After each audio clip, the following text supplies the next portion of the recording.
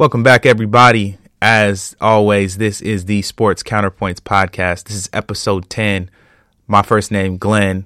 Got Brian and Jason, your hosts, or superstars, should I say, of the show on the other lines. What's up, fellas? What's up? Good to see everyone or hear everyone. Hey, what's going on? Coop, what's up? So yeah, we're working on the new new setups every day, trying to get better with the podcast, new mics, new tech. Just trying to make it happen out here and make sure it's clear and sounds good for you guys. So hopefully you enjoyed today's show. Today is February 25th, 2019. We have an interesting show today. Our group chat between the three of us this week has been about these topics, and we noticed that it's a lot of sports talk, but not so much stats. All these topics are just kind of interesting stuff that's been going on in the week. So we'll get into it. We're going to start with your New England Patriots fans, Robert Kraft, the owner with the boner. And then we got we're going to talk about AB, that's Antonio Brown, and Odell. We'll talk about Zion Williamson, the road to Zion. We're going to talk about Steve Boheim. We'll talk about the referee. Jim Boheim. I'm sorry. Thank you. Yep. Thank you. We'll talk about the referees in the NBA. Tim Donahy, and is it Steve Foster? Scott Foster, excuse me. Yeah, y'all see, I don't know what's going on, clearly. I just host a show about sports and don't know nothing that's happening. And then we also are going to talk about the Lakers, as always. Three Laker fans here, and end it with the minute to win it. Just the individual rants about whatever topic you want. So let's get started, man, with Robert Creepy Kraft, owner of the Patriots. Kind of fill the people in if they don't know what's going on, and give us some thoughts on this interesting sports story. I'm gonna leave out the creepy part in the description. But so Robert Kraft apparently went down for the AFC Championship, went to a massage parlor, got a massage and with a finish. And then went again back the second day. He got caught up in a sting that was actually being done related to sex trafficking that involved a whole lot of other people. At this point, there's no one believes that he had any other involvement other than going there and getting services rendered. But you know, you never know what'll come out later. But they have video footage of him. He initially denied it, and then about an hour after that, the video footage came out and denials were over. So anyways, that's what's going on now. He's been officially charged. The charges are actually misdemeanors. But misdemeanor 3, I think, is the leveling. I think the max he can get for each charge is 60 days in jail. But in all likelihood, it'll be a fine and maybe some community service for each, because he's likely a first-time offender. Not to mention he's a billionaire. I imagine the attorneys he has are pretty decent, so they'll just want to kind of get this one over with as far as the court system goes. Now, what we don't know is what the NFL will do after that. So going into my own thoughts on it, it's just 2 misdemeanor charges. Like I don't know how to get overly excited about this. He did. When you have things like Jerry Jones, who was accused of sexually assaulting people who worked for him and that were in his suite at football games, and that got brushed under a rug. So, you know, the minute I saw this, I'm like, the dude's a widower. He's older. He's at a point in his life where finding companionship is probably not the easiest thing to do. I don't think it's at all right. I'm not trying to say, especially given that this place was caught up in human trafficking, which is one of the most deplorable things that go on this planet. But at the same time, I think we lose perspective because it's the Patriots and Robert Kraft, when, you know, people have done significantly worse, and, you know, now they're talking about whether or not he'll be forced to sell the Patriots or forced to give it to his son and take a back seat, when, you know, Jerry Jones again was able to get away with far worse.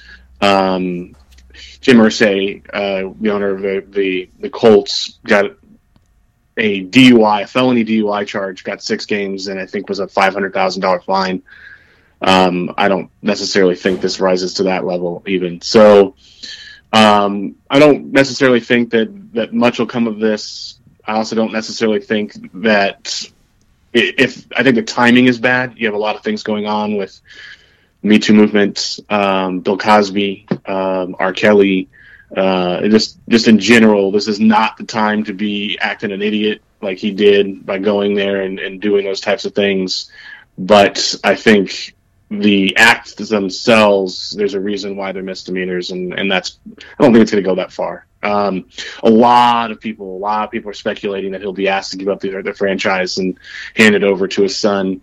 And Stephen, and at a certain point in time, he's going to do that anyway. I just don't see the reason to force it over this, but you never know what'll happen and how people will take it. If anything, even a drop, even an iota comes out about him being more involved with the organization that was going on over there, the people who were doing human trafficking, I hope they put his sorry ASS underneath a prison and in it for life. And if that's not the case, and it's just the misdemeanor for one-time acts or two-time acts, day and the next day, then that's about as far as I think it should go. Jason, what do you think? To be honest with you, I just find this whole thing funny. I've always said that when it comes to sports, or even just life in general, you never know what your neighbor is doing. So this story did not surprise me. Just because somebody's stuff hasn't come out doesn't mean they're not doing anything or whatever. And I didn't even bother even doing too much research on this. I just know that him and a couple other guys, I think there were a couple CEOs or a former partner of some company, was caught up in this as well. But I just find it actually hilarious. Not the whole sex trafficking part and all the other type of stuff, but just that he was caught up, in, I guess, hand jobs in this little massage parlor place or whatever. I just find it funny. But in the end of the day, I don't think he might get suspended maybe from the NFL, maybe 4 to 6 games or so, pay a fine. But like you said, he's a billionaire. It's not going to mean anything, and it'll be business as usual. Once the NFL season starts. But I just found the whole thing funny. I think it's kind of interesting too, the idea of like how sex work ties into this too. I mean, not to get too, we won't get too graphic, obviously, because I guess this is a family show. I don't really know, no kids listening, but the idea of, that sex work has such a taboo when clearly there's such a market for it. If, adults who wanted to do that kind of work, there maybe should be some regulations so that they could, kind of like a Vegas type thing, but it's so secretive and back room that situations like this occur when they don't necessarily need to. The idea of sex trafficking, et cetera. So, I mean, that part of it is kind of interesting to me as well, but it's kind of one of the things I found most interesting is like, this guy is dumb rich. Like, why are you out here? One, don't go to Florida. I think we all know I ain't seen nothing good happen in Florida. Man. Like ever. Nothing good happens in Florida. I mean, all kind of crazy stuff happens. Yeah, there. I've been to Miami. That was cracking, but again, we wasn't doing too much good. You feel me? But I mean, obviously, shout out to my people who are in Florida. I love y'all. Y'all know what I'm saying. But anytime we see a crazy headline, man wrestles alligator, or kid taken by alligator from neighborhood pool, or anything ridiculous, guy goes into a mad customer. A mad customer is mad at his order at Wendy's and throws a baby alligator through the drive-in window. Yeah. So that too. Yeah. See the dude come in with like a dead raccoon or something into the garage. Like just randomness. So like one for Mr. Kraft, like, bro, you don't need to do this. And like me and Brian was talking about, man, you got a whole locker room full of players that could hook it up easily. They stay doing this on the low without getting caught up. So what is you doing? Just because you guys kind of brought it up, I'll bring up another interesting angle. The league is one season, at max 2, away from having a team in the only state where prostitution is legal in 5 counties. Correct. And so this same thing happens in the AFC Championship game. Not that the Raiders will ever be in one, but should they ever be in one and that was unnecessary. An AFC Championship game, it will be perfectly legal. I think the bad look is that it was caught right in a sex human trafficking ring. But the league has to. It'll be interesting to see how the league handles this, because definitely the act itself. Let's just say that he had no idea any human trafficking was going on. He went to a place. that same act will be legal in some parts of the NFL in 1 year. Correct. And if they were to kind of try and come down on him too hard, I couldn't find another way to phrase that. They might find themselves setting a very ugly precedent for the future. It won't be the first time. So, I mean, that's a good point. I didn't even think about that, but you're absolutely right. I mean, this is the other place where gambling is legal. So I know they're working on it now, but, all these stances they've had. And I think part of it is the NFL should probably ease up on this idea of trying to discipline players, or not holier than thou, but like, you guys, come on, man, y'all don't act like now you stand for principles. Y'all are about money and big hits. You could leave it there. You know what I'm saying? You don't need to pretend like, oh no, we also want to be this for the community and we want to set this example. Like, you really don't. Just say you're about the money and keep it that way. I think Floyd Mayweather, to use a different sport, has always kind of been like that. And that's one thing, whether you like it or not, you kind of got to a degree, respect it, because he said, like, I'm strictly about the money. So whatever he does is about the cheese. If it doesn't fit in your mold of, community service or any other aspect, he's like, I was always about the money. I think the NFL should do that too, instead of trying to, because just like you said, what are they going to do? Well, I hope the NFL goes a different route. I mean, yeah, if you're going to be that way, fine, come out and say it. But they really need to change it. Like, Floyd Mayweather has made his money by being a scumbag and then boxing, but the NFL is not supposed to be making their money that way. Well, I think they have, though. Well, I agree. I mean, anyone who listens to this podcast with any regularity knows what I think of the organization of the NFL. I wholeheartedly agree, but I'm hoping that at some point in time they fix that problem, not accept that problem. Jason? Well, first, the NFL, they're a business. So, they hear what people are saying on social media and how they're getting blasted on the news and everything like that. So they make rules and they're doing things, providing insurance and pension for players and just a whole bunch of other stuff, not because they want to, but almost because, they have to, due to all these lawsuits and a whole bunch of other stuff, going on social media. Bad people, publicity. Investigating things about them. So, yeah, we know they're about the money. But, sometimes you have to do what drug dealers used to say, the cost of doing business, if you know what I mean. Sometimes you got to fork out some money, just to keep people off you so you can keep on making the money that you're making, you know what I mean? Yeah, and there are moral businesses. There are lots of moral businesses. So there are people who make their money, make their living, and do it in ways that also help people and help communities. Now, that's not to say that the NFL is ever going to get to that point. There's a broad spectrum. And right now they're probably, take the worst and put it on the left and the best and put it on the right. They're probably not far from center, but on the left-hand side. They're far less moral places to work than the NFL, but they are not going to be noted for their altruism. Right. Yeah, well, I think it'll be interesting to see how it plays out for sure. Yeah, definitely. You had a great point, too. I mean, what discipline can they do with this being legal? And, I mean, technically now, to a degree, because Caesars came on as the official casino partner of, I want to say the NFL in total, but for sure the Raiders. Well, but where it's not legal? It's not legal on the Strip. So the place where the casinos are, actually, it's still illegal. It's the outside counties that you're allowed to do that. That's true. I mean... Okay. They still do it. Yeah, I know. I got you. You can't walk 10 steps without a flyer, but right. I got you. Fair enough. Okay. Well, we'll see how it plays out. I mean, hopefully, kind of to a point. I mean, I had jokes too, but if he was just on some, he didn't know, and he was out with his rich homeboys, probably shouldn't be getting down like that. But there are places that do this, and it's not. I mean, there's worse things to do. Now, the sex trafficking portion of it is where I fall off the line, but these were adults that made a decision. That's different, and now you're caught up in a sting, and that's a tough situation. So hopefully for everybody involved, there's some kind of resolution that allows them to get on with their lives and kind of keep moving forward to a degree. So okay, well, that was Robert Kraft. I guess it's hard to take care of yourself when you're wearing 6 rings. So we'll go to Antonio Brown and Odell. AB asked for a trade. I think Odell signed and just wants his quarterback gone and a new QB. But this question was posed in the thread too. Kind of, we know the situations behind them.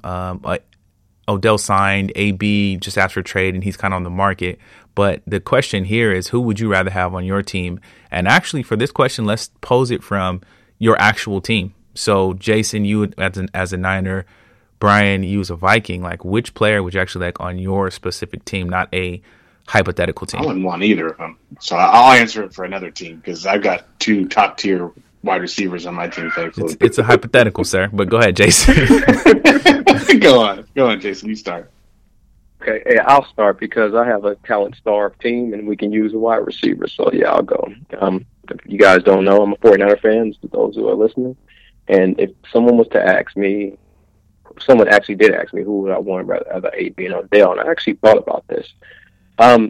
AB is a little bit more productive receiver, but if I'm AB, I think the reason he's leaving is based on ego because I always want to know why a person wants to leave a situation. And looking at Pittsburgh, I'm not sure why you want to leave. You have Roethlisberger as your quarterback who's won a couple Super Bowls. You have a coach. He's not the best coach in the league, but he's decent enough, and he's won a Super Bowl. You have a emerging second receiver in Juju Smith-Schuster, who's very good. You have a great offense. Whoever plays running back doesn't matter. Is going to put up yards. You had a good situation. You got stable ownership. You got great ownership in the Roonies. And you got, a rabid fan base in Pittsburgh, and yet you want to leave all that to go to another team. I just don't like the mindset of that. Whereas on the opposite end, Odell, like Glenn said, I just think he wants his quarterback gone. I mean, Odell actually didn't start acting a fool until that coach, the one before Shermer, I forgot his name. I think he only lasted like a season or whatever, but that's when he really started going off the rails because he wasn't like that at LSU, and he wasn't like that when Coughlin was the coach. But the next guy, he was so bad I forgot his name. But I can see him, but I can't think of his name. Yeah, he was a nobody. But that's when Odell really started, I guess, I don't know, feeling himself or whatever, started acting off the rails or whatever. But if you're Odell, that team, the Giants is pretty much, they're living off reputation right now. I mean, they're just not a good franchise, not a good team. They haven't made the playoffs 6 of the last 7 years. And I think the last 2 years, they only have more wins than Cleveland. I mean, this decade, they have the 3rd worst record in the NFL, and they've had 3 coaches in the last 4 years. So, his name is McAdoo. Guy named that's McAdoo. right. That's that right. was the coach. And that's a dysfunctional franchise that's living off the Bill Parcells Super Bowl, reputation. So if you're Odell and you have Eli, who's just getting worse by the year, and yet they still keep him. If you're Odell, I can see why you want to get out of that situation. I'm not sure he actually asked for a trade. I think the Giants just put him on the trade block just to see what they can get for him.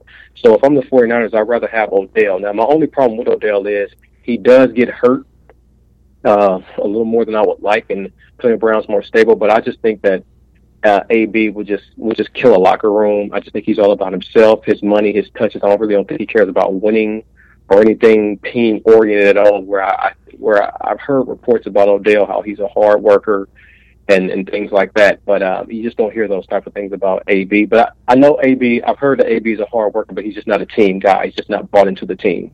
And so I haven't heard, anything about that about Odell. So if you ask me, I'd rather have Odell Beckham because I kind of see why he would want to leave the Giants. I don't see why AB would want to leave the Steelers. Interesting. B?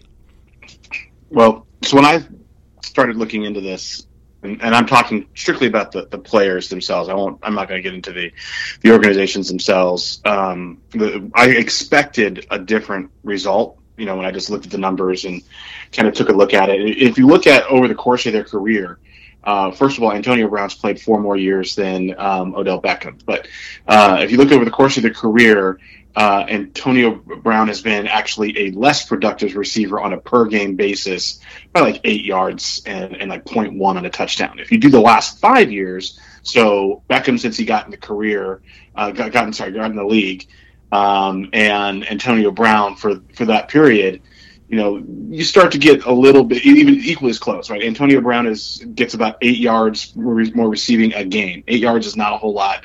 He's about 0.1 better on the chance to get a touchdown in a game. So they're pretty actually identical. So it makes it pretty easy for me to say I would take Odell Beckham in a heartbeat. He's 4 years younger. He passes the eye test. He's a little flamboyant, but at the same time, it's probably good for marketing.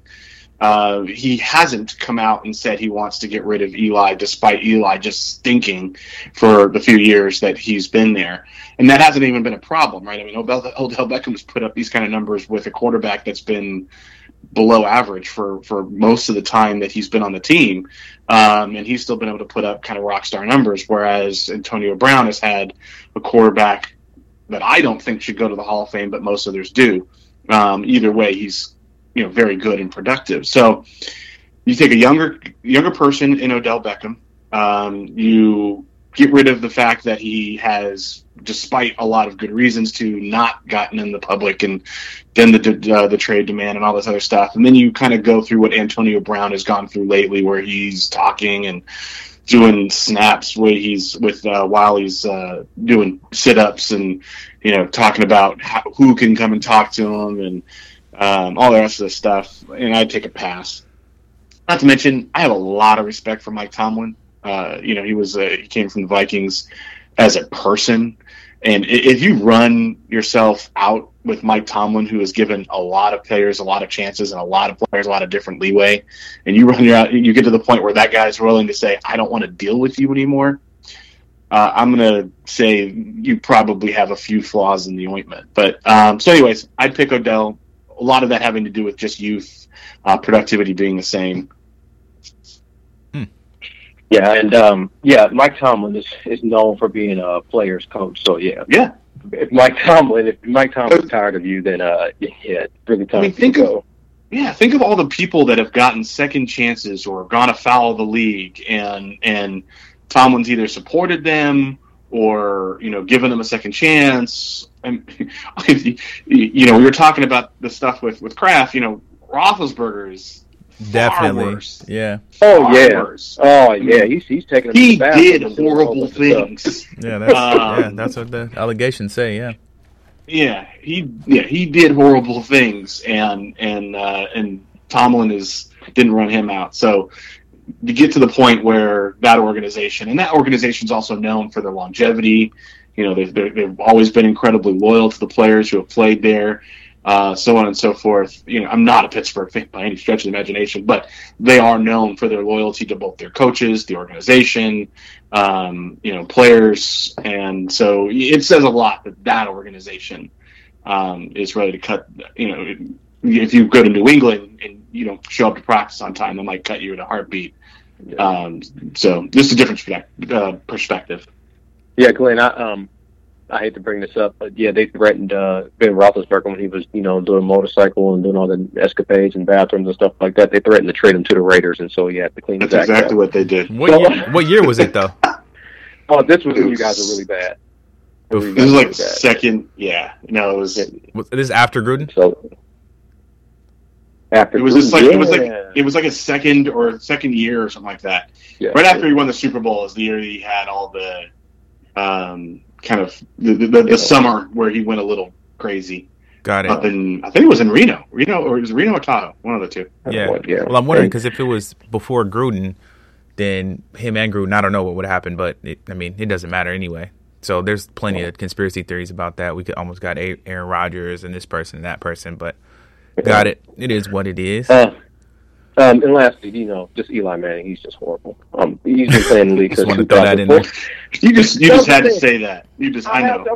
He's been in the league since. It's just funny to me when I hear people talking on TV. He's been in the league since 2004. He's only won playoff games the years that he won the Super Bowl. So, which is he only won playoff games in 2 years of his entire time he's been in the league, and people are calling him a Hall of Famer. I just find that absolutely ridiculous. And then they say, he has 2 Super Bowls. He needs to be in the Hall of Fame. I don't know about that. But Jim Plunkett had 2 Super Bowls with the Raiders, and everybody seems to forget about him, and he's not in the Hall of Fame. So, whatever. They're going to put him in because he's from New York. He played for New York. But yeah, they're going to put him in because his last name is Manning. And Manning, yeah, he's a Manning too. Yeah, that helps. Yeah, that's wild. Okay, good idea. Good conversation. I like how the stance you both took, both of you would take Odell. Interesting. I like it. Okay. So now let's switch over to hoops and let's talk about the road to Zion. Zion Williamson, dude is so strong. He busts through shoes, making regular cuts. So he had a mild strain after the Nike PG, the Paul Georges he had on. Basically, like, it looks like a seam busted right along the sole, and his foot came out of it. He sprained his knee slightly. He's not playing now. And I guess the question for you guys is, and we're going to start with Brian on this one. One, do you think he should come back to play for the rest of his college career if not injured? And we already kind of know your stance on college players getting paid, but if you want to tie any thoughts into it, go ahead. So you started it off exactly right, Glenn. I've said it before. I've actually talked about this very thing before Zion got hurt. I think it was 2 podcasts ago. I said that he should shut it down then, that he had already done enough, that I didn't see any reason why he should be risking his future and injury to play in the NCAA tournament. That was before he got injured. So absolutely, I believe that he should hang it up right now. He should stop playing NCAA basketball, go sign his deal, go get ready, get ready for the NBA, which is a lot of what the other players have been saying. So I think that's what he should do. What I think he will do is I think he'll be back in about a week, and he'll play just as hard as he ever has, and we'll try and win a national championship for Duke. And that's great. That's just it's a testament to the kind of person that he is. But I think he needs to really, really think hard about protecting himself, managing the assets. The same conversation that's going on with Anthony Davis and the Pelicans and why they don't want to play him is because he's injury prone, and if he were to get hurt, it would cost that team a lot of money, millions, some say billions of dollars, if they can't trade for the kind of assets. The same thing kind of goes true in reverse for Zion. If he were to get hurt, the person who would lose a lot, I don't think he would lose everything. I think he'd probably still become a lottery pick, but not the top pick, is Zion if he had a serious injury. But of course, this leads me into what I really like to talk about, which is players in the NCAA being taken advantage of. And this is not me talking about Krzyzewski and Duke in particular. This is the NCAA as a whole. He can't improve. So we got that. I want to split this kind of into 2 different areas. And Jason, I do that so that it'll be easier for you to come back at me in the 2 different areas. And the first is that, the NBA is starting to admit the mistake of increasing the age limit, which created this one and done rule. It's not a coincidence that, less than 12 hours after that injury, they announced that they already put in a proposal to the NBA Players Association to get approved to reduce the age down to 18 from 19, right? And they now are saying, we've been working on this for months. But it's not a coincidence that the day after Zion gets hurt, that's when they decide to announce that has been in the works for months. And I've always, we talked about this weekend, Glenn. I've always said that you should allow players to make money and get paid in the NCAA. I kind of formalized my idea a little bit for this conversation. And I said, first, they should allow the NBA, this is the NBA side of it, should allow players to sign deals with the G League right out of high school. 6-figure deals, call it about $100,000, flat $100,000 for players, for any non-draft eligible player on a G League team.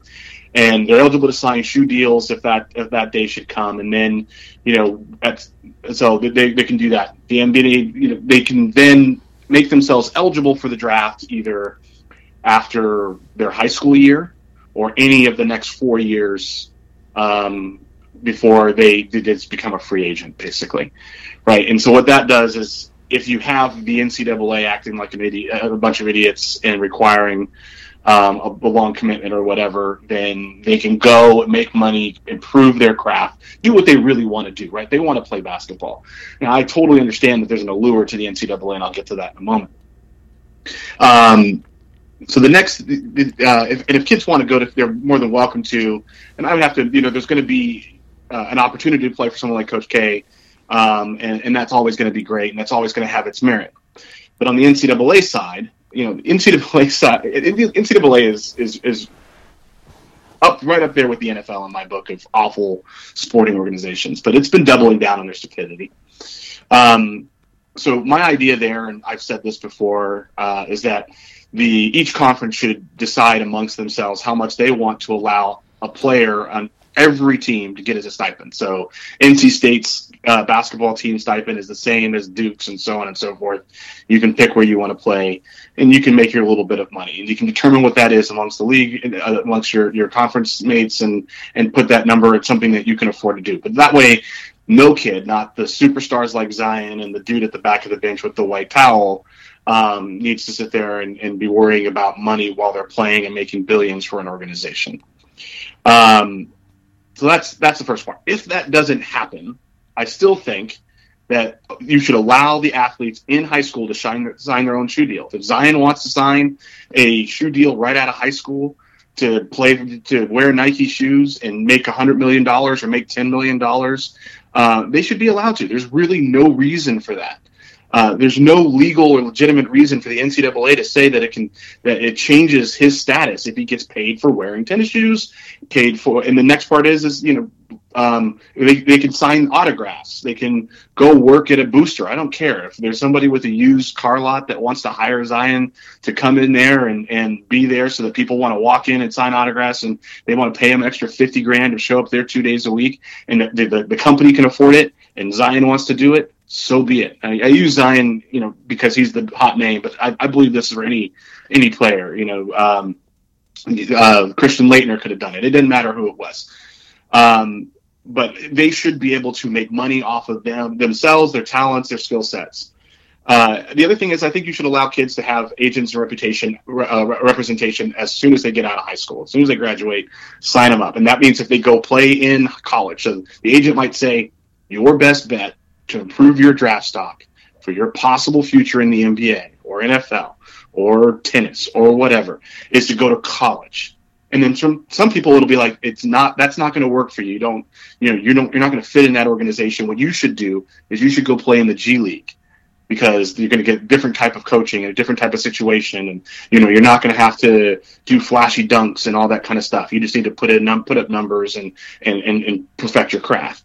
So let them get that representation. It doesn't matter, what their path is. There's no reason why the NCAA should say that they can't get good representation until after they get out of college. The only reason to do that is to make sure that they don't smarten up and go, hey, this is not a good idea to be part of this NCAA organization. And if the NBA, NCAA, NFL want to protect kids from shady agents, you don't have to do that by making it a clandestine, still talking to agents. What you do is you acknowledge that they're going to talk to them, and you make sure that they have to register that, and you make sure all of the agents have to register with all the different organizations that they're going to work with and trade with. Make that a little harder to get. I mean, Rich Paul was able to do it on a swan song to start Clutch just because he knew LeBron. If you're truly worried about the kids, then make sure that you put a little bit higher standards on what agents should have to do to prove themselves. So the other things that I would change is if you sign up for playing in the NCAAs, it's a 2-year commitment.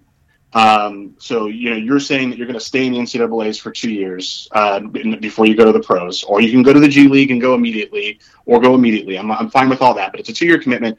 The one exception being is if the coach leaves, the player should be able to leave, so you can go and you can.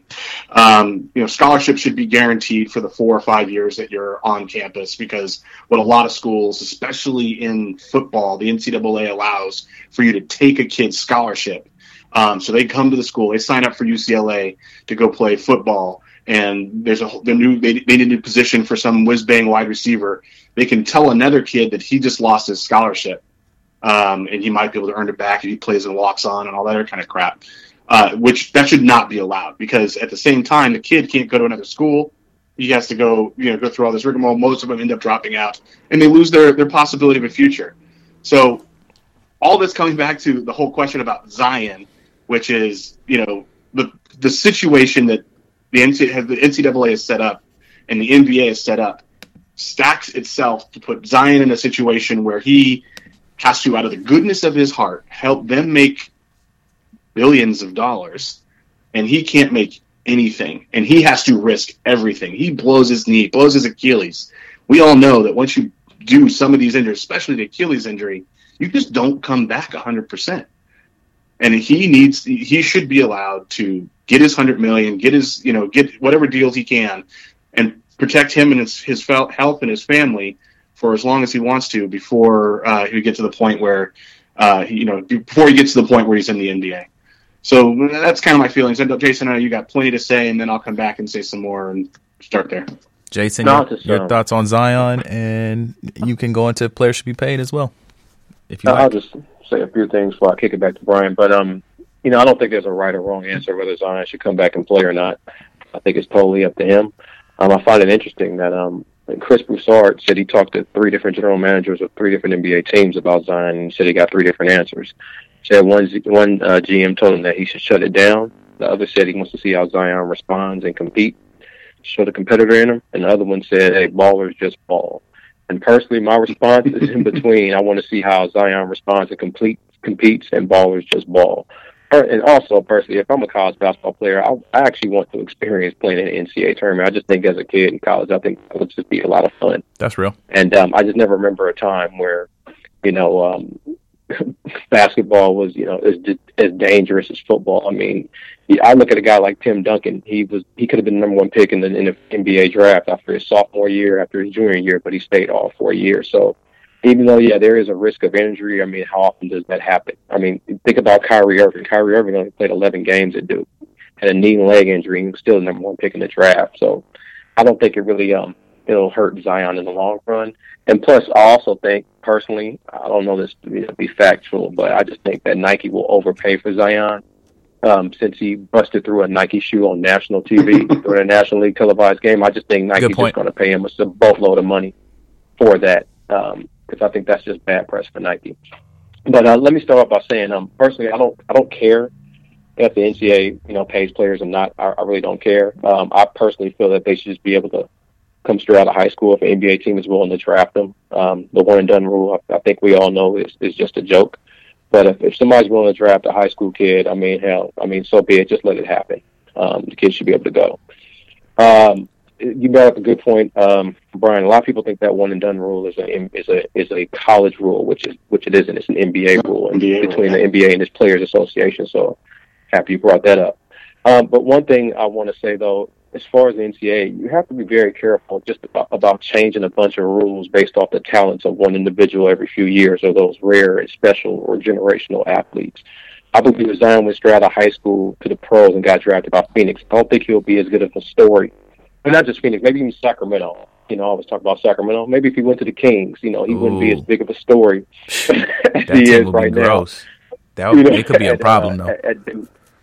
But, I just think Duke actually helps Zion's branding. I've always said that college athletes, they're in a use relationship, with the university. I think, a lot of guys get overdrafted based on the talent they play with in college, where they're really not that good. And then some guys like Zion, you feel that he doesn't have to go to college. So it's I think that Zion is actually using Duke because I think him benefiting off his name and likeness, I think having Duke across his chest helps that. I think if he went straight out of high school, like I said, I don't think he'll be that big of a story. I think playing at Duke actually helps him. Let's talk about changing rules only ignited when Zion Williams busted through his Nike shoe and suffered an injury that I don't believe will keep him out long. And I know that the culture in today's basketball is, spot the talent and rush to get him paid. But I just remember a time where some of the greatest players ever to play, we grew up watching, they stayed, 3 or 4 years. But it wasn't, I understand, it's not until the TV contracts increased and the relevance of social media that there's a narrative that, going to college or playing college sports has absolutely no value, which I don't necessarily believe to be true. But I think, like I said, in Zion's case, I don't think it changes his money or his draft status. I believe he has an $8 million insurance policy if he doesn't go pro or if he doesn't play in the NBA or whatever, so he won't be broke. But like I said, I think Zion is just a big, strong kid, so, he'll be all right. For college, I just remember a time where college was supposed to be fun. And, you grow up, you mature, you develop your game, you learn how to be an adult, you deal with people. I just don't believe college is just this big detriment. I mean, with so many young guys leaving, it's the reason why the NBA has a leadership problem, because, you got guys that, they're not evolving their games, they're not, developing their games, they're just rushing to get paid, which I understand. If somebody's going to offer you the money, I mean, take it. I'm not going to, deny anyone, that opportunity, or even talk bad about anyone taking that opportunity. But at the same time, when people are quoting people like Boogie Cousins to back up their argument why Zion shouldn't play, I believe there's a problem, because when he's the voice of reason. DeMarcus Cousins, I don't know if you know Boogie Cousins, he had an interview. He played in college, and he said, pretty much college is BS, and he wouldn't have Zion play. But in the same interview, he also said he loved his experience at Kentucky, and it was one of the best times of his life. So he's willing to deny that same experience that he had for Zion, which I don't believe, is right. So, like I said, there's not a right or wrong answer whether Zion plays. I would like to see him play, and maybe it's selfish of me, but I would like to see him play. I know I would, but I also know others that wouldn't. I don't believe there's a right or wrong answer. I would love to see Duke in the NCAA tournament and have experience that competition and the intensity of the NCAA tournament. So those are just my initial thoughts. I'll go back after you finish. Okay. Well, so in all fairness, R.J. Barrett was the person who was expected to be the top pick in the draft next year when they both went to Duke. It wasn't Zion. Zion has actually played himself into the top spot. Now that said, if they both went into the pros last year, R.J. Barrett probably goes 1. I think Zion was either 2 or 3. There was another individual whose name I can't remember at the moment, who was also amongst the top 4 or 5, and some thought number 2 pick. So I don't think there's a denying that going to Duke has helped Zion. I mean, he played exceptionally well and has made quite a name for himself. But that's, I think, kind of independent of the question of what he should do now.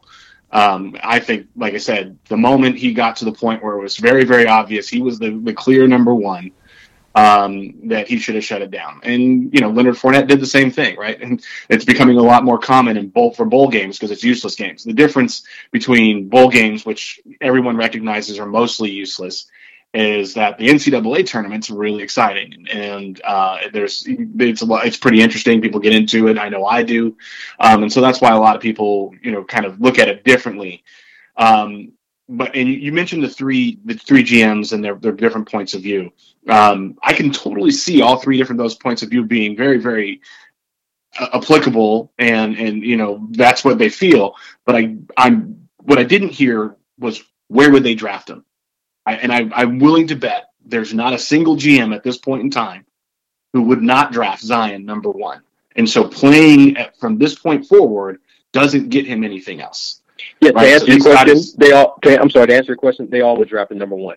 They all would. Okay. Yep. And so the top spot, I believe you get something like 45 million in guaranteed money over the course of 5 years with the options and everything else, right? In the top spot, I think it's like 17, 18, it escalates from 12 to 17, 18, comes out to somewhere in the $40 million in guaranteed money.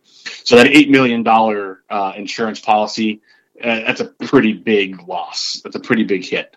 So, there is something to be lost. And going back to what you were talking about with Boogie Cousins, he's an interesting character, but I think what he was trying to say is that he had an amazing time. You can see Zion has an amazing time every time he goes out in the court. You can see he really likes his teammates. You can see he really likes the school. You can see he really likes playing basketball. You can just see that about him, right? But if someone walked up to him and said, hey, you can have these next 15 games, 10, 15 games, depending how long your season's going to go, right? Or you could have $40 million.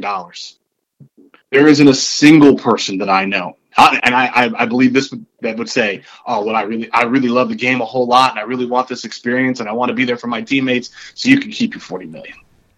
That's the difference, right? You get to a point. It's not about. I don't think it's about saying that the college experience is bad or there's a problem with it, or for the kids that go over there and have a good time.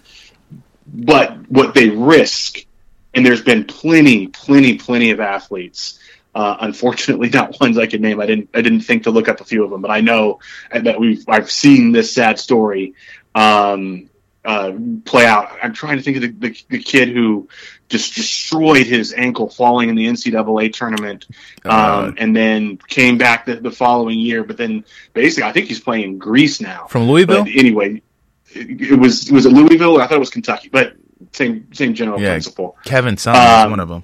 Yes, it was. Yes, from Louisville, and he lost his career over an injury in the NCAA tournaments. Now he wasn't Zion at the Zion level, right, but it was meaningful money that he lost due to an injury, playing in a sport where he was giving all the risk, giving up all the blood, and they got all the profits. You mentioned kind of the older period. We go back, you see people who they all stayed for 4 years. Well, that was because you had to back then. First of all, the idea of the idea that you would even think about going out of college before your time was up. I mean, they were getting $60,000-$70,000. Any attorney or any professional basically was making more than basketball players. Now that they make huge, massive sums of money, it's a different proposition. And then you also had you didn't get to play. Going back, how far you want to go back? You could get to the point where you have Kareem. They weren't even allowed to play their freshman year, so they couldn't have done one and done. Kareem took the freshman team and beat the varsity team, which is always the lore of UCLA, right? Because he wasn't even allowed to play, and so times have definitely changed. And there's a reason why that didn't work. And there was still Dawkins, I think, came straight out. There was another one. Moses Malone. Yeah, there's a few. But because of the value proposition of doing that, it wasn't something that was really considered. And then you think about these one-and-done players like Zion, R.J. Barrett. Half the Duke starters, or I should say all but one of the Duke starters, I think, are pretty much guaranteed to go into the draft this year. So every single one of them came into school knowing they were one and done. Krzyzewski knew that they were one and done. And this happens for Kansas and Kentucky and Louisville and a bunch of other kids at UCLA. It happens all over the place. Those kids that are going in there, the Zions of the world, they have to get through one semester of school. And we all know what your first semester, freshman year of college was like. It was joke classes. It was high school underwater basket weaving. Yeah. Yeah, but it's history 101. It's math, 101, which is either algebra or pre-calc or some silly crap like that. It's English literature. There's ridiculously basic classes that all he has to do is maintain a C, and it's hey, let's just get you on campus so that you, and this is for all kids, not just the basketball players. Let's get you on campus and get you acclimated to being away from your family and different life, and then we're going to hit you with the real studying in your second and third years, right? So he's got to get through that semester. So he's not really getting much of the real college experience. And then he doesn't have to do anything second semester because by the time grades hit, he's already gone. If he flies back to Duke after the NCAA tournament, whenever they're out, it's only because he wants to get his stuff out of his locker and out of his dorm room. It's not because he's going back there to go into a classroom. Right. And that's pretty typical, right? These one and done kids. So it's not that they're going to get their education. Some of them go back, and more power to them. And I think that the schools that recruited them and they did one and done should honor that scholarship, even if they're making $100 million at that point in time. Whether they're making $100 million or they played in the Greek league making $65,000, they should be able to come back and get their degree at that institution for free. Because of what they've done for that institution. So, I completely agree he should do whatever the hell he wants to do. And I, as I said earlier, I wholeheartedly believe that Zion is going to play. You can see it just in how much passion he seems to have for Duke, for his teammates, for the game. That does not make it a smart business decision. If he were able to get kind of representation, as I was talking about earlier, I guarantee you that he would. His agents would be like, "Yeah, you can't risk this, man. This is too much money." The difference between him being healthy, being the top pick, getting signed to a huge deal by Nike is what, 150 million? If you take all that in, all the endorsements, all that in, going down to, let's say he got hurt, he'd still be a lottery pick probably. Yeah. He'd still get a deal, with Nike, Adidas, whoever he wants to, New Balance, whoever he wants to sign with, and it would still be substantial. But it wouldn't be as substantial because then there'd be a question mark about him. And I always said, if Eddie Curry can get drafted in the top 3, man, I think Zion he'll be all right. Yeah, well, but you also have a loaded draft. I mean, RJ Barrett's going to be there, right? He's going to, he'll fall 4 or 5 or 6 or 7 or 8 spots, whatever it happens to be. But he would still, he's fortunate enough to make some money, but it's a big loss. I do think that the way we solve that problem is if Zion, who absolutely would have gotten, just on YouTube lore, would have gotten signed by Nike the minute he graduated from high school, if he could have been. So if you have a guy like a Zion who signs with Nike, let's say for, I don't know, they give him $10 million for the year or $5 million for the year, and with an option to sign a new contract with him when he goes into the NBA, and now he's got real money. Now he has to play for Duke because it's marketing. That's his job. His job is to play to make sure that Nike can make money, and he can't do that on the sidelines, right? So now we know he's going to play. We know he's going to come back when he can, so he can earn his money, and everybody gets what they want. Duke gets their player. The NCAA gets their racehorse to show pony for the NCAA tournament. Zion gets his money and some financial protection should anything go wrong or get hurt. There's just no good reason against it, in my opinion, why they can't sign autographs, do whatever the hell they want to do, make money off of it. And one other thing that I didn't talk about earlier is I hate trying to bring in the racial stuff, but this one topic I really feel is racial. And the reason for that is I think the two big sports we talk about in the NCAA are football and basketball. And the athletes who perform in those two areas are predominantly people of color. Now, people always say, oh, kids shouldn't be shouldn't be allowed to make that kind of money because, it's not right, blah, blah, blah. But then you look at child actors who are basically doing the exact same thing. They're working and they're doing their craft, and they're allowed to sign tens of millions of dollars of deals. The Olsen twins and the Kardashians and all these other people. There's nobody out there. They can go to school. They can go to college. They can go. Yep. They can do whatever they want. They can actually get. There was a child actor, female, who just took a break from acting to go to Yale on a scholarship. So paid entire youth growing up, right? Went to school on a scholarship. Not that she needed the money, but got a scholarship.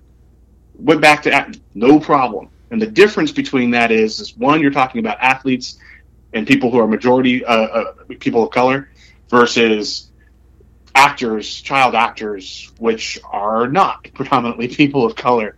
I think there's just this kind of a mentality that they just don't want to see young people of color with that much money that soon, and they need to get their pound of flesh from them before they allow that to happen. And I think it's unfortunate, but I definitely see that trend. If you think of anything where young people can be part of it, if it's something that's predominantly not people of color, they're allowed to make a profit. It doesn't impact their amateur ability. And college baseball too, right? Yeah, baseball kids can sign deals.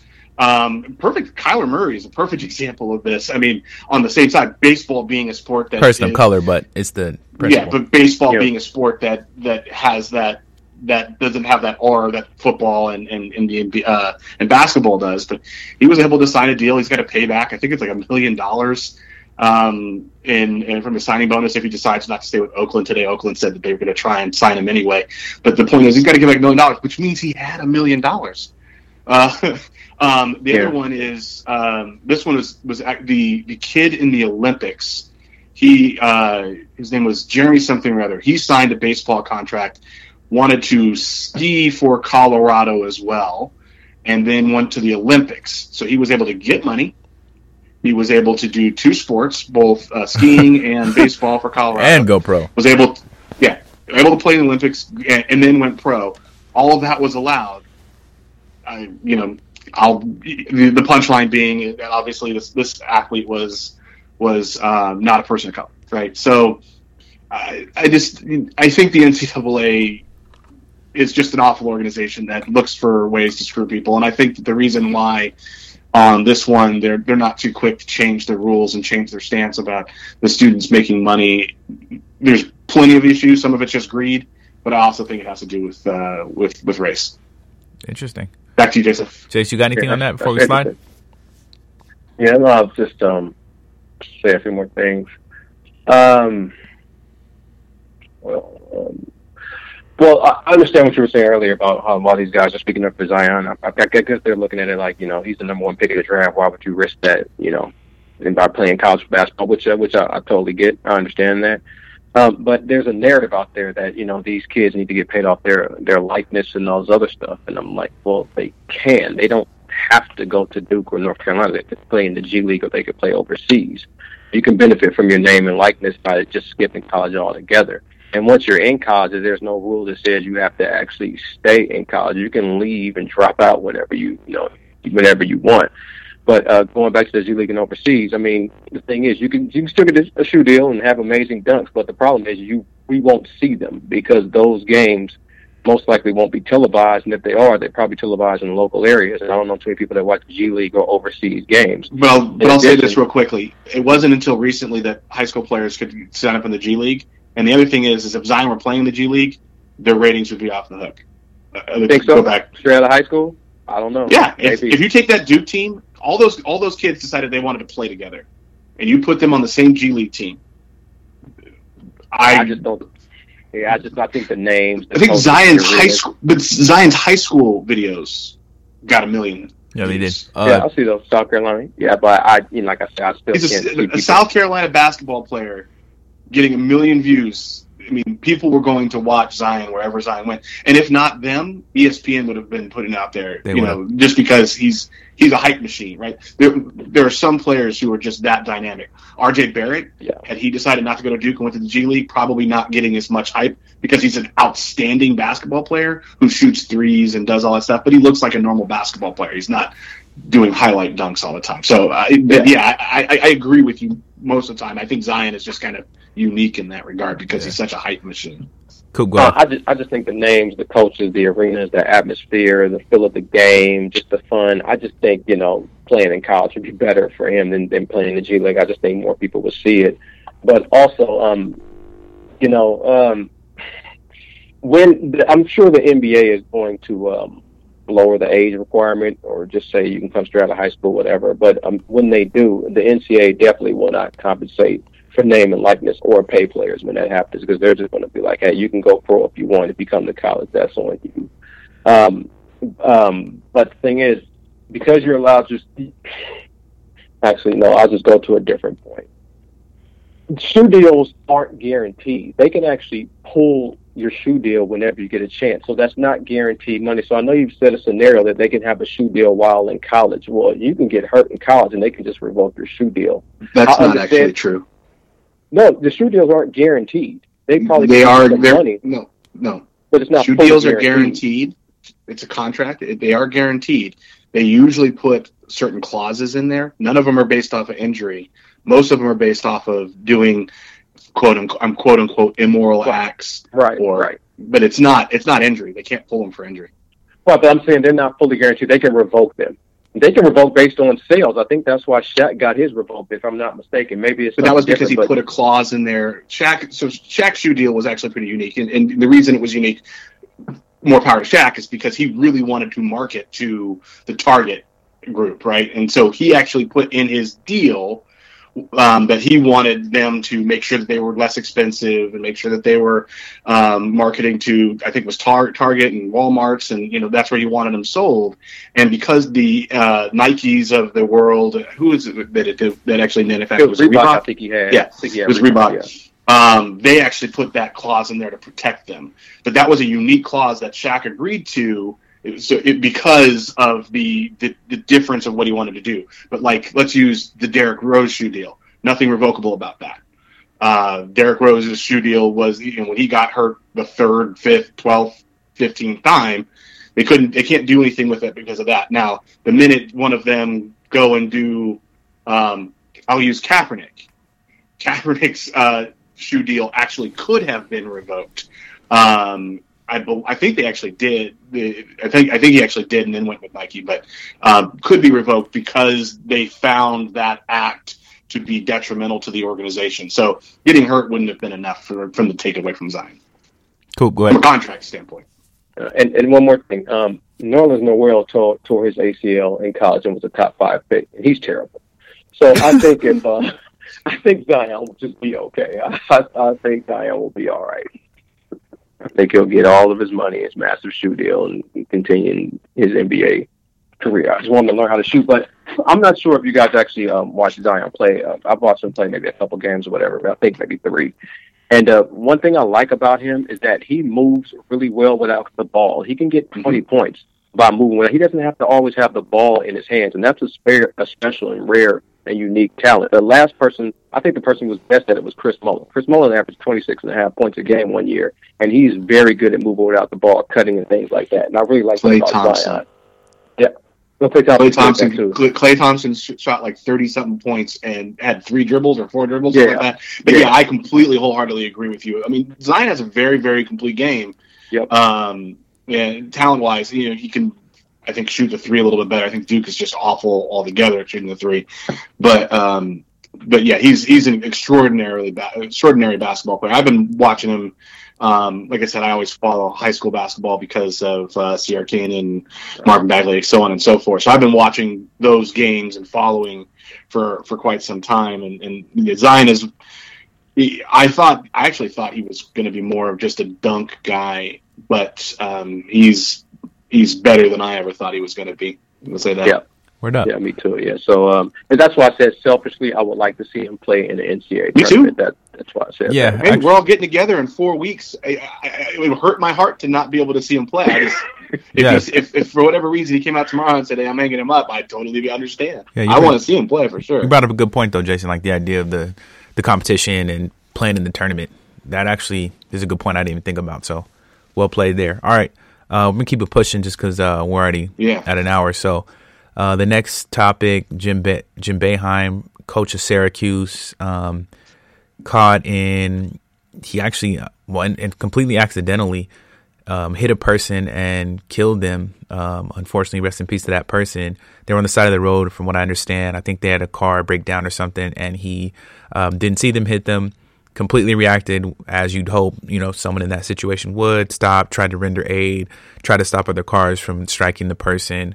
Wasn't shying from it. No alcohol in his system, nothing like that. Just, an unfortunate story, but also as part of this kind of WTF week, another sports story that came in that wasn't so much about sports, but more so kind of just the situation. So I don't know if you guys had any quick thoughts on that. Jason? Yeah, I just thought that was just sad and unfortunate. I don't believe that Boeheim is going to do any jail time or rendered, I guess, at fault what happened. But I didn't read, to be honest with you, I didn't read too much in the story. I just read the headline, which is always dangerous because you're not getting the full story. Right. But I just thought it's just pretty, sad and unfortunate. Definitely. Brian? Yeah, I did read the whole story and looked, and, it is truly unfortunate. It sounds like Jim Boeheim has done everything the right way in this instance, and has tried to help the family when they're dealing with a lot of hard stuff. A lot of respect for someone handling things the right way, and every single they made a point of saying that his blood alcohol level was 0.00. This was truly just an accident. It took a man's life. Rest in peace to him. And thoughts with the family. But yeah, nothing else to say there. Yeah. So rest in peace there. Not, always giving honor to the dead in that situation. But we're going to slide to the next topic. Recently, there's been a lot of kind of hoopla in hoops, if you will, about the referees. Always hoopla about referees in the NBA. But with Tim Donahy, the referee who was accused of fixing games, probably early 2000s, I believe it was, and actually was under investigation and did 2 years of jail time, I believe. Something like that. Based on his involvement in gambling on games that he refereed. They couldn't necessarily prove that he fixed games, but independent reports have shown, based on the calls he made, that he could have influenced those games to cover his spreads. Comes out and speaks about Scott Foster. Is that the referee's name? Well, he hasn't come out and talked about Scott Foster. Scott Foster is. I'll talk a little bit about how that connection gets made, but yeah, go ahead, B. Scott Foster recently he got popular again because of Houston. Chris Paul and Harden hate him and yada yada yada. They came out and said that they don't think he should be reffing and is unreasonable and so on and so forth. So, anyways, on the NBA refs, getting into it, you had. The reason why I brought this topic up, or I thought it would be a pretty good topic, was that ESPN recently did a report, and I thought the report was really compelling. And it talks about how Donahy only got convicted for betting on the games he was refereeing, not throwing games, not fixing games. The FBI said that and the NBA said that they couldn't prove that he was fixing games. He was just betting quote unquote overs and unders on games that he was refereeing. ESPN did a in-depth investigative report and came back and said it seems pretty obvious that he was fixing these games, and that the FBI, when they questioned them, came back and said, look, the NBA definitely put a lot of pressure on us to get this wrapped up quickly. We really didn't do a full investigation, but even the people inside the FBI who were working on that investigation were pretty convinced that Donahy was fixing games.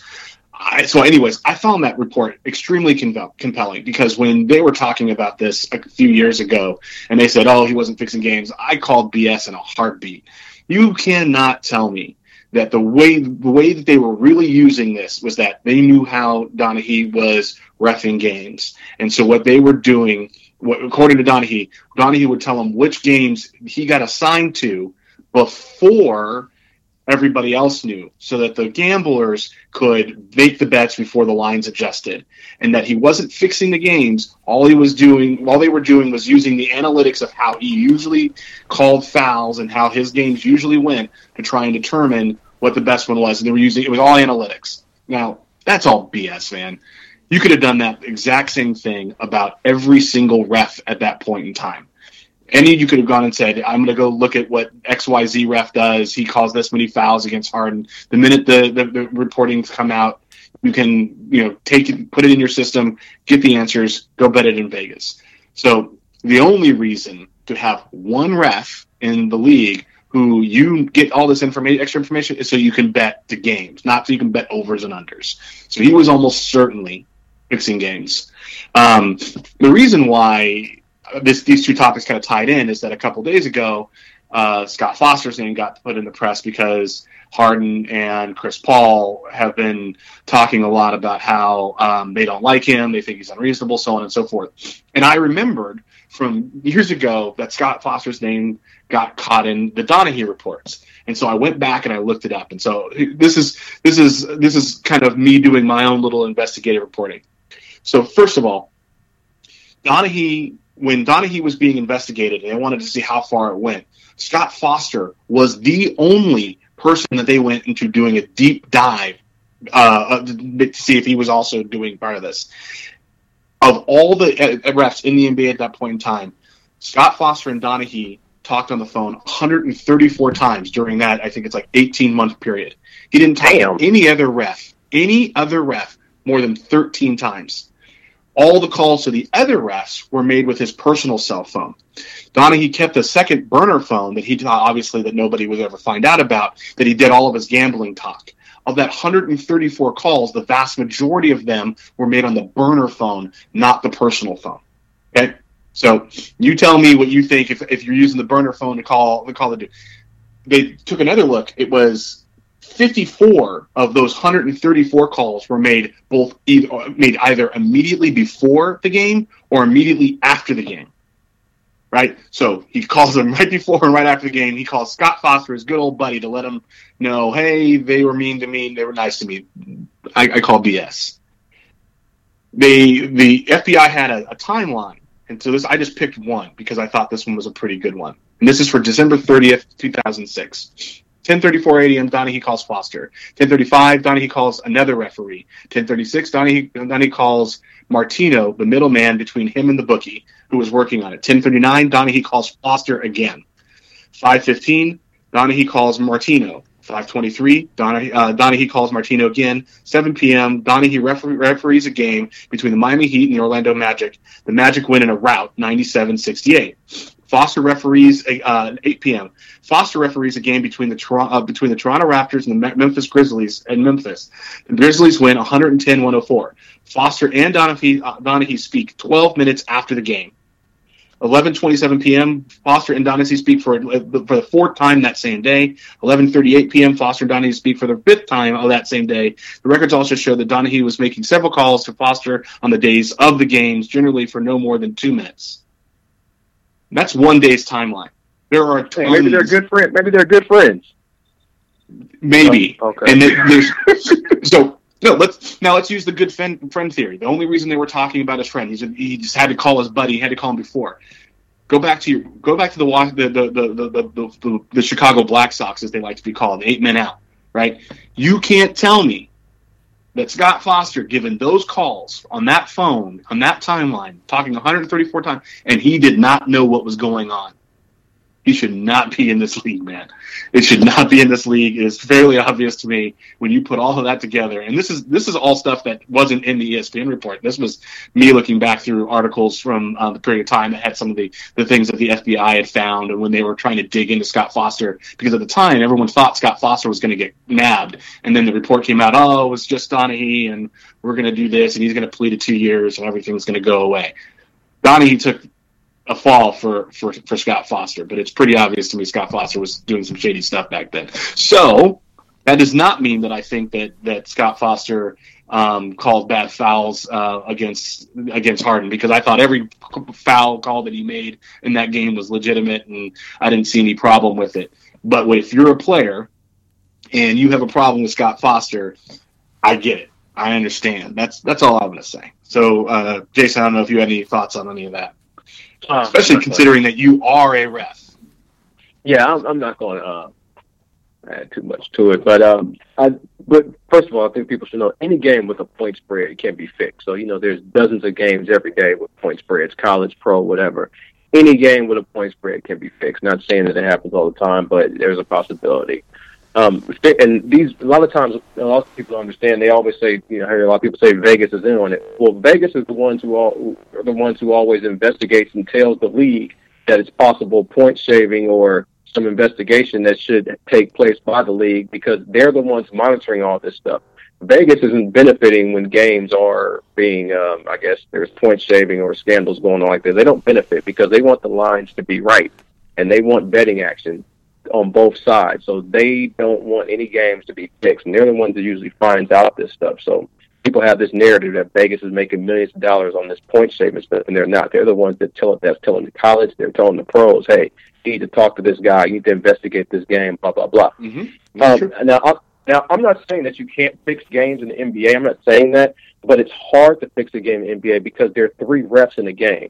And if you're going to fix a game, it's best to get the other refs involved as well, because in the NBA, you can't call things out of your area.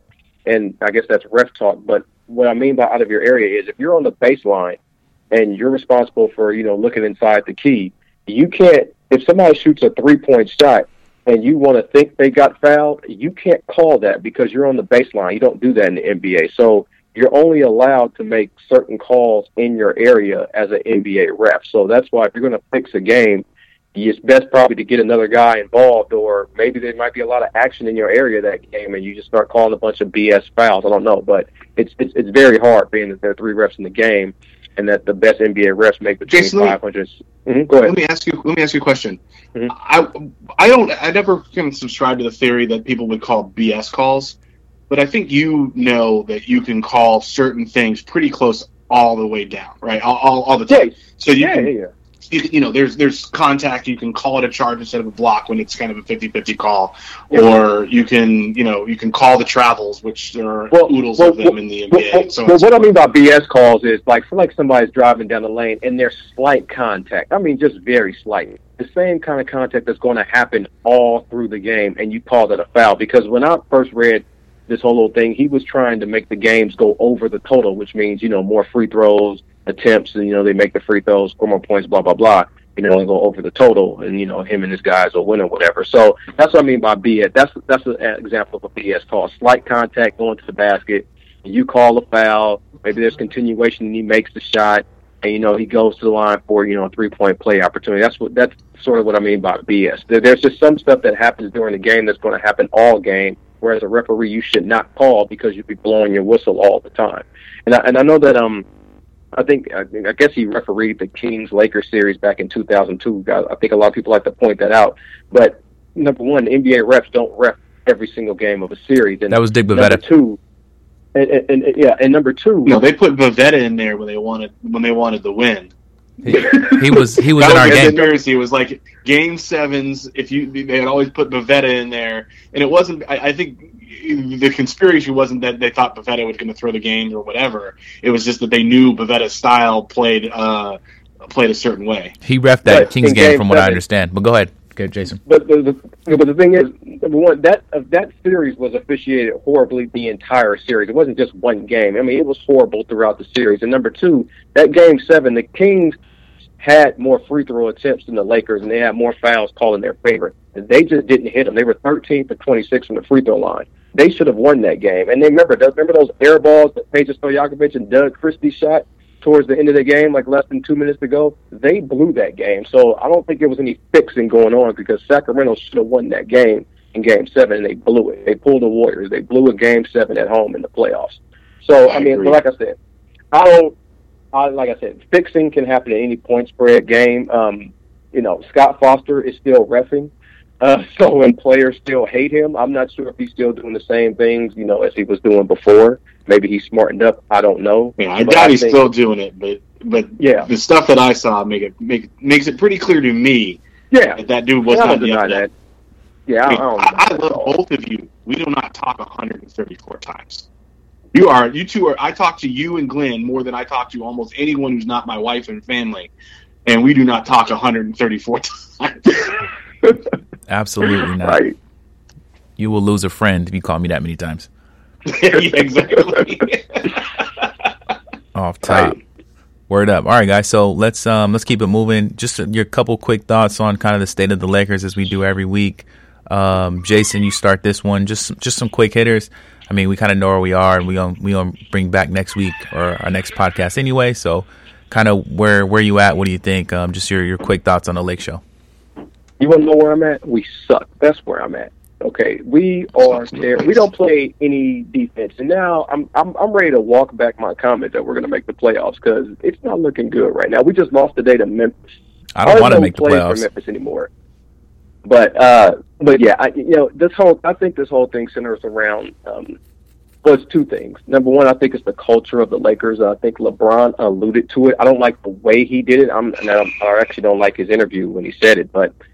He pretty much said that, it's acceptable to lose, around here, and he's just not used to that. I personally don't like that he came out said that in public. Or rather, that's, more like a behind closed doors thing you talk to your teammates about. And he pretty much used the reference, them and me, which I don't like as well. But that also just lets me know that LeBron just hasn't bought in, to these guys. I mean, if you know anything about LeBron, he likes to play with veterans. He doesn't like, or maybe uber special talented, young guys, which, we don't have on this team. He doesn't respect the guys we have on this team. And the veterans we have, most of them are some of them are knuckleheads and are on 1-year deals, and he doesn't relate to them, and they probably won't, be on the team next year, anyway. But the one thing I can say about the Lakers is the defense is terrible, and that's on LeBron as well. They're just terrible, and plus we still can't shoot, which we pretty much knew that would be the problem. Beginning of the season, they're 28th in 3-point shooting and 29th in 3-point percentage, which is terrible. You have to be able to shoot in this league, and Chris Mannix, he brought up a good point. if you are a Laker player other than LeBron, what equity do you have, on the team and in the locker room? Because half the team is on 1-year deals. You would think that everybody's just playing for themselves because they don't know the future. Right. The only person that's actually guaranteed to be on this team next year is LeBron. So, but on the flip side of that, I think I always said that Kobe contract they signed for the last 2 years was absolutely dumb, because the Lakers didn't have the mindset. They didn't care about winning. It's just, come see Kobe, ride off into the sunset while we were just, losing a bunch of games. And I think that mentality sort of just, is still carried over. And like I always say, the hardest thing to change in an organization is the culture. And I think we had a losing culture, and we have to sort of, kind of repair it. And LeBron is not helping it right now, mainly because he doesn't like Walton. He wants Walton gone, and he just doesn't like his teammates. So I don't like how this looks, for the near future as far as a playoff spot. Now, maybe something will change and we might make the playoffs, but as of right now, this team just isn't playing well. And LeBron doesn't seem like he's engaged or connected to his teammates. And when your team leader's not engaged or connected to your teammates, that's a recipe for not a good season. Fair enough. Brian? So, I like I said, I knew they weren't going to make the playoffs, and this was one of the things that I was talking about being worried about, is that LeBron has been so poisonous to the team with what he did and how he orchestrated the trade stuff. And what you said is exactly right. There is nobody who has any equity in the future of this organization, because the young players know that they're about to get shipped out, and the veterans who are around all know they're on 1-year deals and they all have to get released in order for them to be able to sign their max free agents. But take that, and then you add LeBron has sucked the last few games. He sat there and he missed his rotation, and then looked at everybody else and said, "Why didn't somebody go get my guy?" Why he sat in the middle of the key, guarding absolutely no one, trying to get an illegal defense.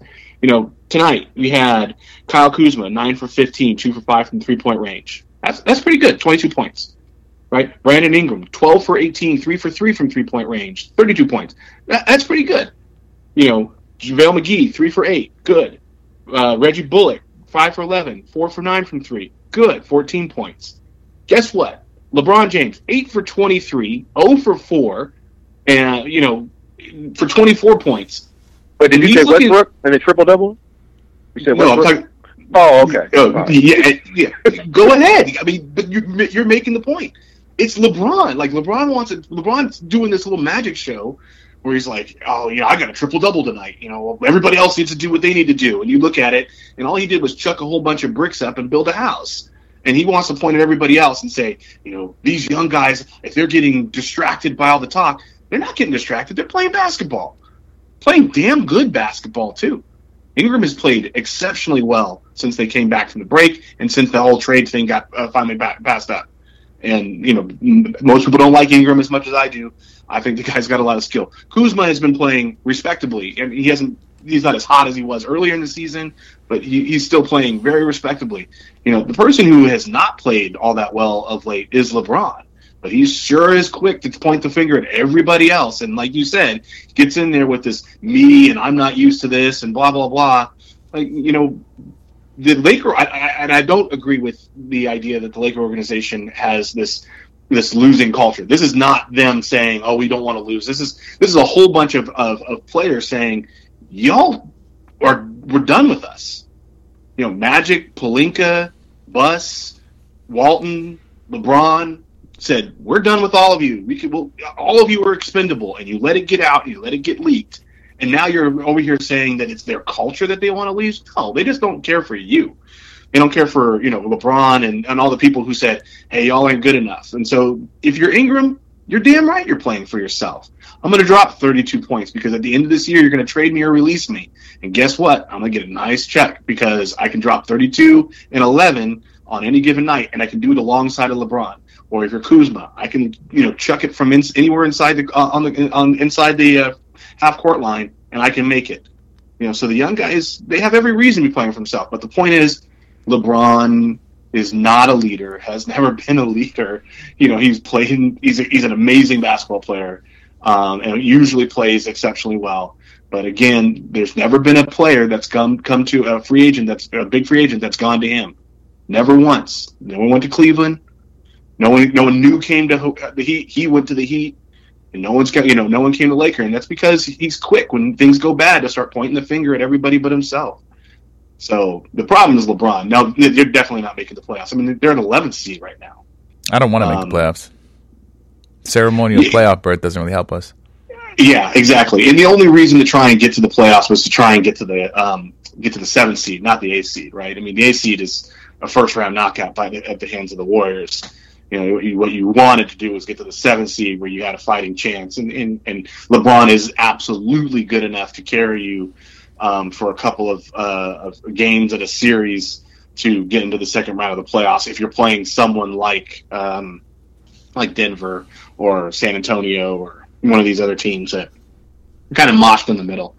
So, anyways, that's my thoughts on that. Yeah, we do suck, but we suck because LeBron, needs to take a look in the mirror more so than pointing the finger at everybody else. Yeah. All right. Well, that's that. That's pretty much all our topics. This is our last segment, that minute to win it, the quick rant. B, we actually got you slated to start this one off, so the floor is yours for a minute or so. What's on your mind? Well, nothing major. We were talking about the whole Zion and basketball, and I'll just rail against the NCAA. The NCAA, and this is not just for the basketball, and just an organization that it continuously proves that they just don't give a care about the people they're supposed to care about. This goes, they're like, oh, we don't want to do a real playoff for football because we're going to take the students away for too long. And then they go and change the schedule so that they have more TV spread out across the time. They change the bowl game schedule so it goes longer, and so now you have games into January. So it's like, oh, we can do that, but we just can't. We get it right so that we have a proper system. They continuously dig in on the players and not the coaches. You have an organization where the coaches can leave whenever they want to, break their contracts, and the schools can get releases and all this other stuff. And then it's, hey kid, 18-year-old, 19-year-old, you want to go someplace different because we lied to you during the recruiting process and told you that you were going to start, and now we got you as a third stringer. Sorry, you're stuck. Go sit down. If you want to leave, great. You can't go to any of these 50 schools and you have to wait a year. The organization is supposed to be to protect student athletes, right? First of all, the student athlete nomenclature is just awful.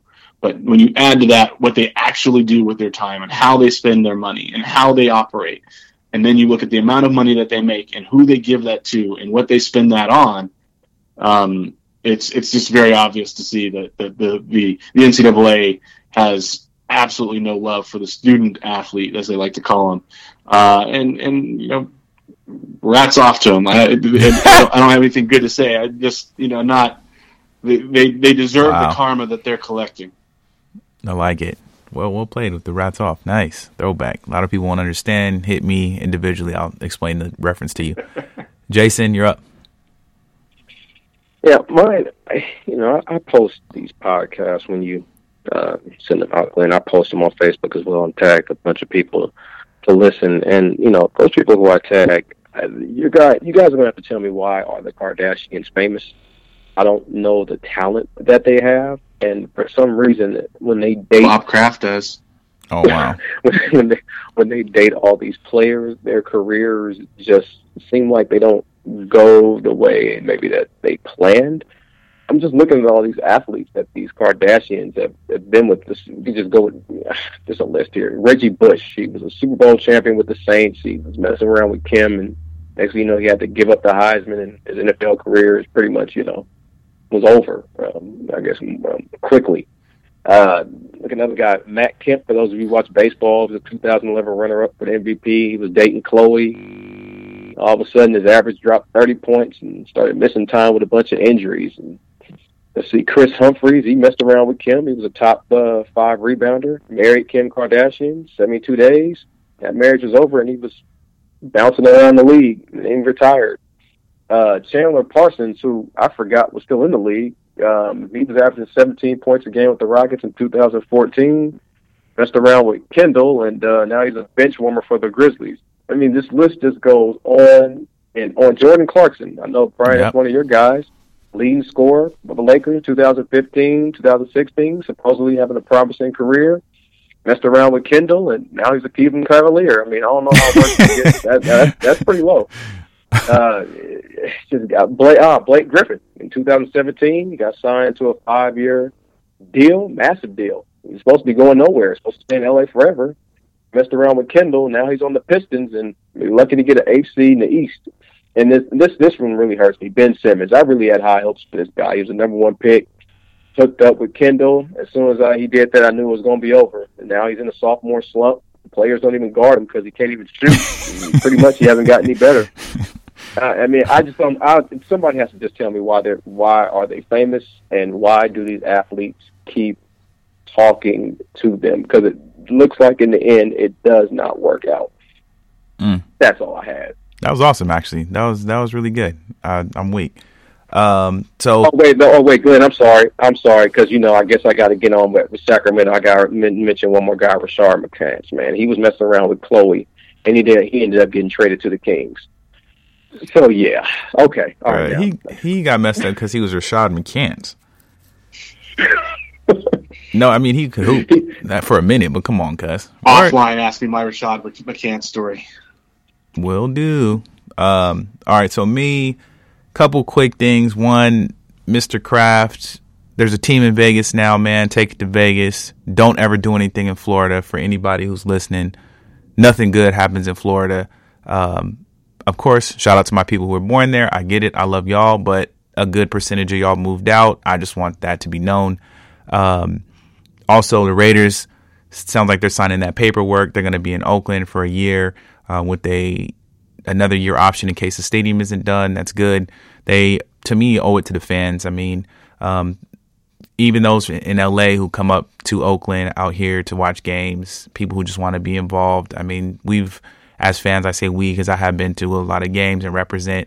We've gone through a lot of watching a lot of bad teams play, of taking heat from both the guys on the other lines right now every season since I was old enough to watch football damn near. So y'all kind of owe it to us to a degree. So I'm glad y'all did that. Hopefully they have some fan appreciation stuff, do some free concerts, giveaways, and just really represents for the fans before you go to Vegas and start raking in boatloads of money. Besides that, I mean, that's kind of all I got. It's always a pleasure, guys. Fabulous working with you as always. Today was February 25th, 2019. This is episode 10 of the Sports Counterpoints podcast. I'm Glenn from Cinderella Studios. Brian and Jason are your stars of the show. Any last words, guys? No, thanks everyone for listening. We'll all talk soon. Yep. Thank you everybody for listening, and looking forward to March Madness and seeing Zion play. Yes, sir. Yes, sir. So thanks everybody. As always, we'll catch y'all later. This is Sports Counterpoints podcast.